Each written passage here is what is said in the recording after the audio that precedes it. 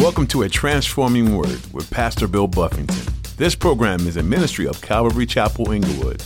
Today on A Transforming Word. You did not go after young men, whether poor or rich. Naomi wasn't going after anybody. She didn't go after young men. She didn't go after a husband. She didn't come to Bethlehem, Judah on a husband hunt. When she got to Bethlehem, Judah, what was she committed to do? I'm going to take care of Naomi. She was just out there working hard, gleaning, and God has brought all these things together. I can't really say that enough, that everybody here that's receiving what God has, they weren't really seeking these things initially. They were pursuing God. As Pastor Bill continues his teaching series through the book of Ruth, he'll be challenging you to be busy about the work of the Lord and not to become entangled by the affairs of this life. Ruth was working hard and kept her commitments while also sacrificially helping Naomi. When Boaz met Ruth, he knew Ruth was special and he recognized her godly character. God providentially worked on behalf of Ruth and Boaz, bringing them together even though they weren't looking for each other. Now, here's Pastor Bill in the book of Ruth chapter 3 for today's edition of Sustaining Truth. Did the women pursue the men now? Do women go after guys and say, hey, could you take me out? I want to go out. I don't recommend it. That's not exactly what's happening here. Got to give you the history, the background. Remember, Ruth was just out working in the field, minding her business. When Boaz noticed her, he went over to her and said, hey, would you stay in my fields and glean here only? Here, I'm going to send you home with some extra stuff. Hey, when you're thirsty, you want you to drink where my people that work here drink. They'll take care of you right there. Hey, as a matter of fact, could you sit down and have a meal with me? And he's giving her food and taking her stuff. So he's reached out to her. He's made it clear to her that, hey, I kind of like you. Now, this is the thing. Boaz, we're going to find, is older than her and possibly doesn't think that there is even maybe a chance. You know, she's just so young. He's an older guy. So he hasn't done anything else. This time, as we're looking at now, they've had the whole barley harvest together. They've had time spent together, whatever, and there isn't really anything that's developed. It's not like they've been going on dates throughout this time. I guess I should point that out. Dating is it's an American. If you look for dating in the Bible, I'm always laugh when I see Christian bookstores have Christian dating. Like, for real? Do you know that there's no Christian dating in the Bible? There's no believers dating in the Bible. In the Bible, it's pretty much one way. People get together to get married. Dating, the way we do it in American culture, it actually is preparing people for divorce.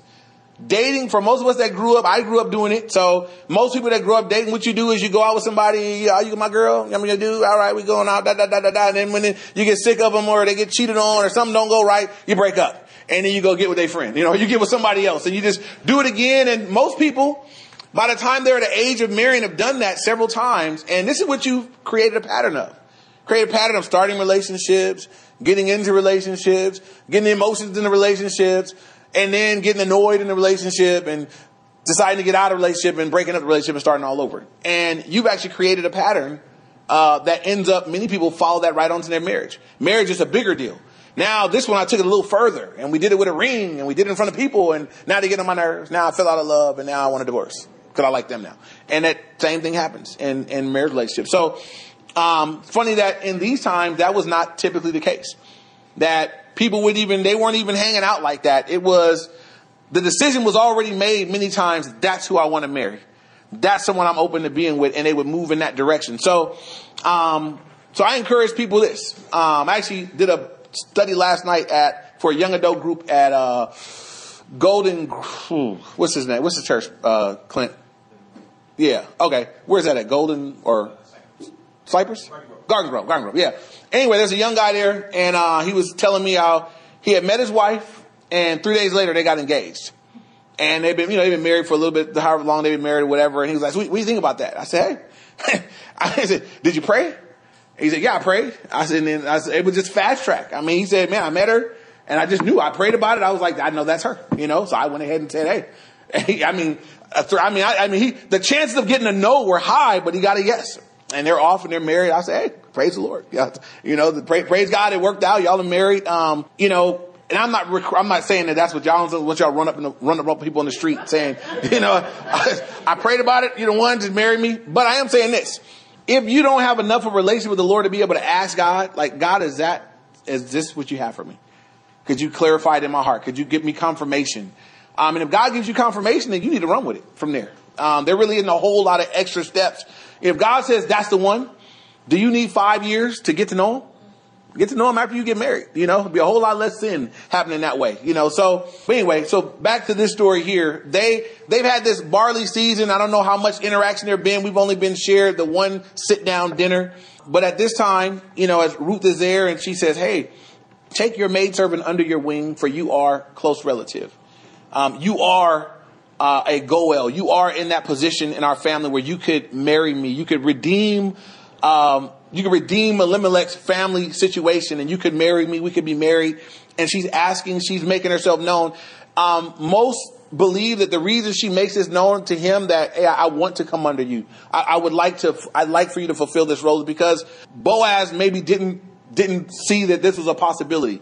And so I guess I should speak about this here, because Boaz is quite a bit older than Ruth. She's young. He's an older guy. I don't have an exact number on age, but later on, he's going to celebrate the fact that she didn't go after the younger men, her age, but that she was open to him. He's going to say, man, your kindness to me, this is even greater than what you did in taking care of Naomi, that you didn't go after one of the younger guys, but that you've been open to have this relationship with me. So biblically, is it all right for an older guy to pursue a younger girl, for a older girl or woman to pursue a younger man? There really isn't anything in scripture that would say it was wrong, as long as everybody's legal. So now if you're looking at 15-year-olds, we will smack you and beat you up in here. You might not make it back home, but if we're adults, they're adults and there's interest and there really isn't anything in the Bible that I could say it's wrong. So I really can't feel any kind of way about that. I can't feel like it's wrong or I don't agree or whatever. It's irrelevant. It's not, there are things you want to factor in. If you're 20 with somebody 50, like by the time you're 40, you're going to be strolling them around. You consider the length of time. Like, there are things that you have to look into. But if both people are walking in saying, I love her or I love him and I want to marry them, and praise the Lord. There really isn't anything to be said about that. So I try to be careful. Sometimes I hear people look at things like that and they have an opinion. I try to be careful not to have an opinion that I can't base in scripture. I shouldn't have a negative opinion about something God haven't said he have a problem with. So if there's a young guy and he likes older women and he finds an older woman that likes a younger man, praise the Lord. Have a good time. Y'all praise, it's okay. So Boaz is older. Ruth is younger. Nothing wrong here. Verse 10. Then he said, blessed are you of the Lord, my daughter, for you have shown more kindness at the end than at the beginning, and that you did not go after young men, rather poor or rich. And so again, he says, I should point this out. He said, you show more kindness now, even than when you came to take care of Naomi, in this, that you did not go after young men, rather poor or rich. Naomi wasn't going after anybody. She didn't go after young men. She didn't go after a husband. She didn't come to Bethlehem, Judah on a husband hunt. When she got to Bethlehem, Judah, what was she committed to do? Take care of Naomi. She was just out there working hard, gleaning, and God has brought all these things together. I can't really say that enough, that everybody here that's receiving what God has, they weren't really seeking these things initially. They were pursuing God. They were pursuing what they were supposed to be doing at that time in their life. So Boaz was doing what he was supposed to be doing. Ruth was doing what she was supposed to be doing. And Naomi was doing what she was supposed to be doing, looking after this young lady. And everybody is getting ready to be blessed as a result. And may that be an encouragement to us, that sometimes we can be so fixated on what we want that we begin to pursue it instead of pursuing God. And God says in Psalms 37:4 that if you delight yourself in the Lord, he gives you the desires of your heart, that we would always make him our greatest delight, looking to him. Look at now verse 11. And now, my daughter, do not fear. I will do for you all that you request. For all the people of my town know that you are a virtuous woman. This is so good. He says, look, what you're asking me to do, he says, you don't worry about nothing. I will do everything you ask me to do. And this is what he says. Again, he's not commented on her pretty dress. He's not commented on her ointment. He's not commented on any of that. He said, you know what? I'll do all that you say. Why? He says, everybody here knows that you are a virtuous woman. Everybody in our town knows. She's only been there a short time, but she has a reputation of being a virtuous woman. I can't say this enough to my single friends, but you want to make sure that you have a reputation that honors the Lord. I don't want to be harsh or crass with you guys, but I will just say this. There are men and women that have just developed a reputation of being, there are women that have a reputation of being cheap, just being all around. There are guys that have a reputation of being a dog and just doing everything with everybody whenever. And that's a bad reputation for someone that's now saying, I want to get serious.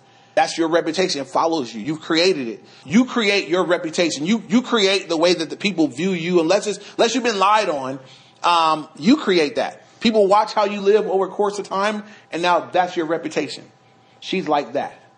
He's like this. So Boaz has a reputation. It's good because he's been living in front of people for a while, and they're able to say, man, this guy is like this. Ruth, in her time there, has developed a reputation, and he says, everybody in my town knows that you are a virtuous woman. I think that's paying her just such a high compliment. And that's what's interesting him. That's what's important. That's what's setting her apart. She's a virtuous woman. Everybody's familiar with the Proverbs 31, verses 10 to 31. Just a real, hefty description of this, who can find a virtuous wife. It begins, and it goes on to list all these characteristics of this virtuous woman. But he says, man, everybody here knows that's the kind of person you are. And so I just think it's a great compliment to her of the kind of woman she was, the character that she had, and what other people saw in her. And he said, not just me, everybody. And I mentioned this last week, but I'll say it again. I believe that one of the weaknesses in dating long distance or, getting with people over the internet and all those sorts of things is, how do you find out what their reputation is among people that really know them? You don't really get that. If somebody is living in, some other place in the world and you guys are chatting online, and everybody that know them might be like, oh, you should have asked me. I would have told you, but all you know is what they're clicking on the internet telling you. So, there's a real weakness in that. I don't want to demonize it altogether, but I don't recommend it. If you're going to really consider being with somebody, you ought to be able to interact wherever they're planted at and see what kind of reputation they have where they are. And so he says, everybody in my town knows this woman is a virtuous woman. Verse 12 now it is true that I am a close relative. However, there is a relative closer than I. Stay this night, and in the morning it shall be that if he will perform the duty of a close relative for you, good, let him do it. But if he does not want to perform the duty for you, then I will perform the duty for you as the Lord lives. Lie down until the morning. And so he says, hey, I am a close relative. I can be a kinsman redeemer, but there's actually one person that's closer than me. And this is a little bit more about Boaz's character. Boaz is interested in Ruth. Boaz liked Ruth. Boaz would like to marry Ruth, but he says, I want to do things right. There's somebody else in front of me. And so we have to give them the opportunity first. We won't really get to it this week, but next week, we'll see that Boaz is very wise in how he presents it to this other guy. I believe that he presents it in a way that would make it a little unattractive for that guy to do it, but he still does the right thing, so I don't want to spoil next week, but that's, I just want to say this. He's doing things the right way. He's saying, he's trusting God. God, if this is what God has for me, then I'm going to be upright. I'm going to do things right, and I'm going to get what God has for me. I pray that be a lesson for all of us, that you never have to sin against God to get what God has for you. You don't have to be sneaky and deceptive in order to get what God has. So you can walk upright and do things the way God would have you to do them. So he says if he'll do it, then great. But if not, as the Lord lives, he promises that he will. Verse 14. So she lay at his feet until morning, and she rose before one could recognize another. So it was dark. And then he said, do not let it be known that the woman came to the threshing floor.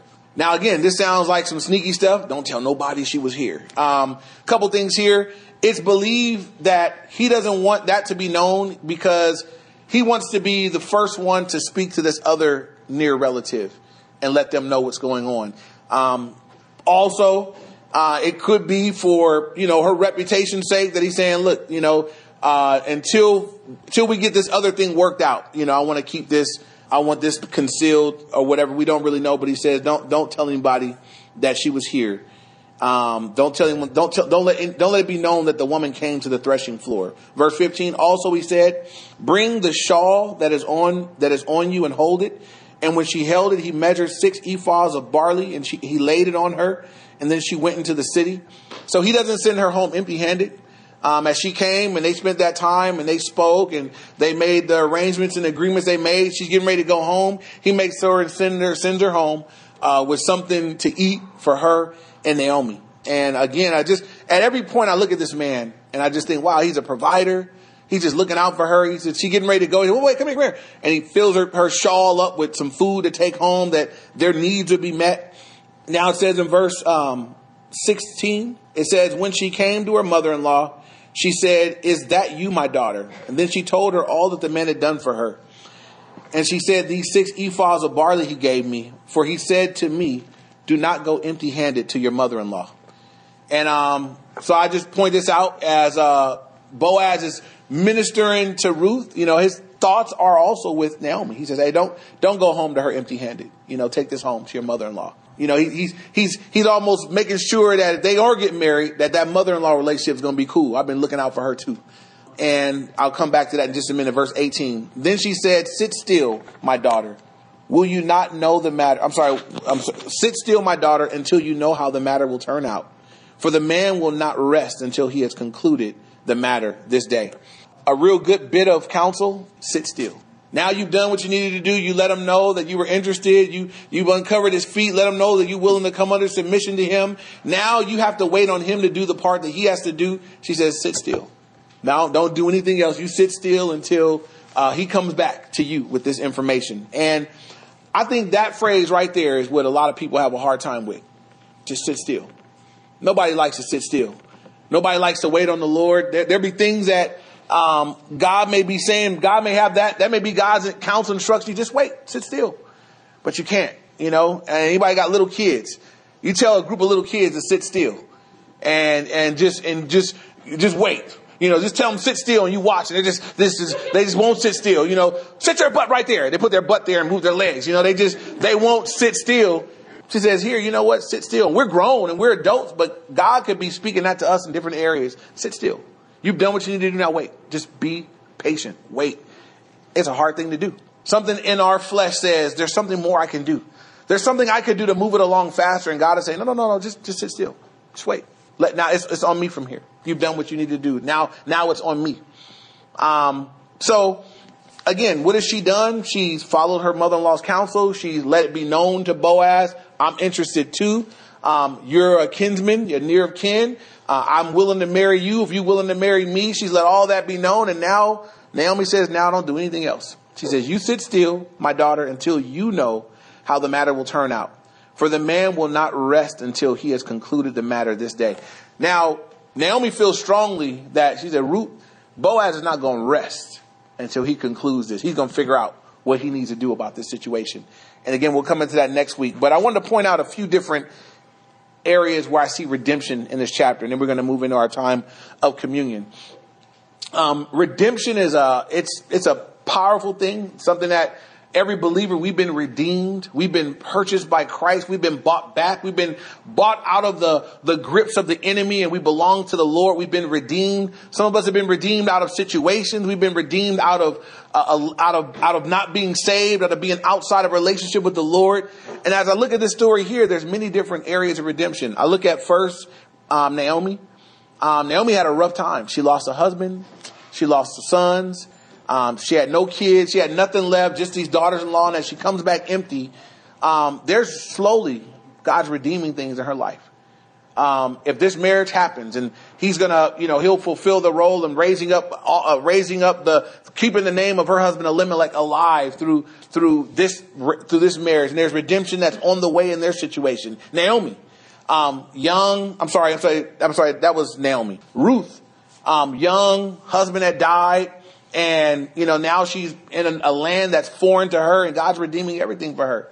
God brought her into this land. God's blessed her in this land. God's given her favor among the people. Her reputation is great. She got a relationship with the Lord now. And now God has brought her someone to take care of her, and a husband, a potential husband. It hasn't happened yet. It will happen though. And God's redeeming all these things that were broken and that were not there.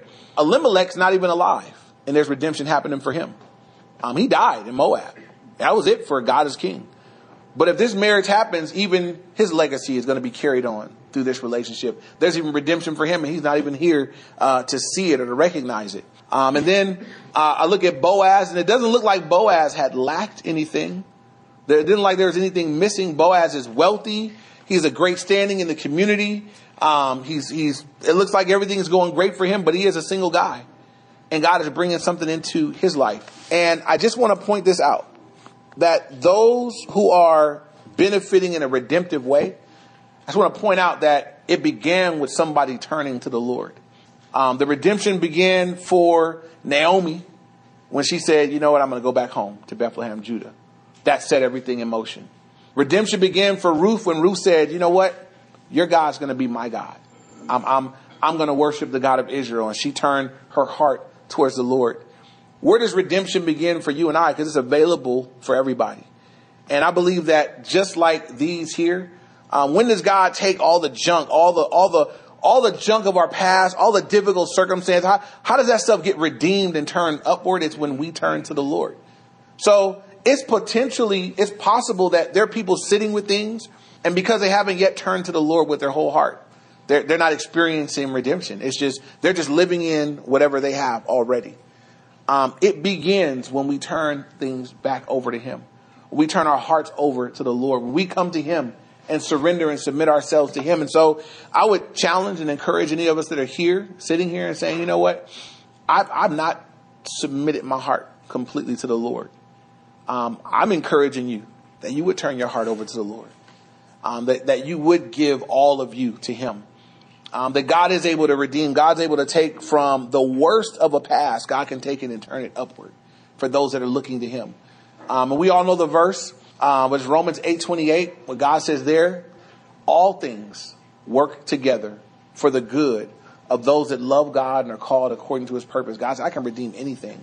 I can take every situation. I can take every background. I can turn everything around to glorify me for those that love me and are called according to my purpose. And so that would be the question more so. Do I love God? And am I walking in his purposes? Because if so, God says, I'll take everything and I'll turn it around.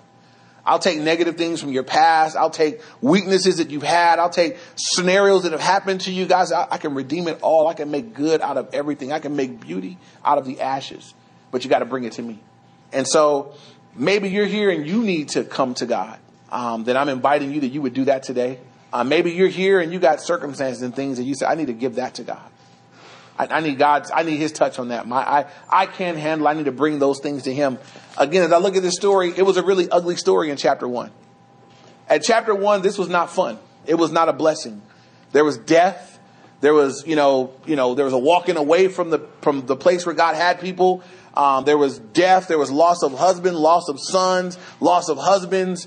There was all this loss and devastation in chapter 1. But as we continue the story, there's redemption beginning to happen as people are turning to him. And so my prayer for you guys, that you look at your life, look at your story. Some of us are already in the redemptive part. We've already made that turn and we see what God's already doing, and we're enjoying the fruits of God's redeeming work in our life, and we're blessed by it. Praise the Lord. Give him glory for what he's doing in your life. But you might still be on the front end of that where it haven't turned over yet. It all begins when we turn ourselves over to him.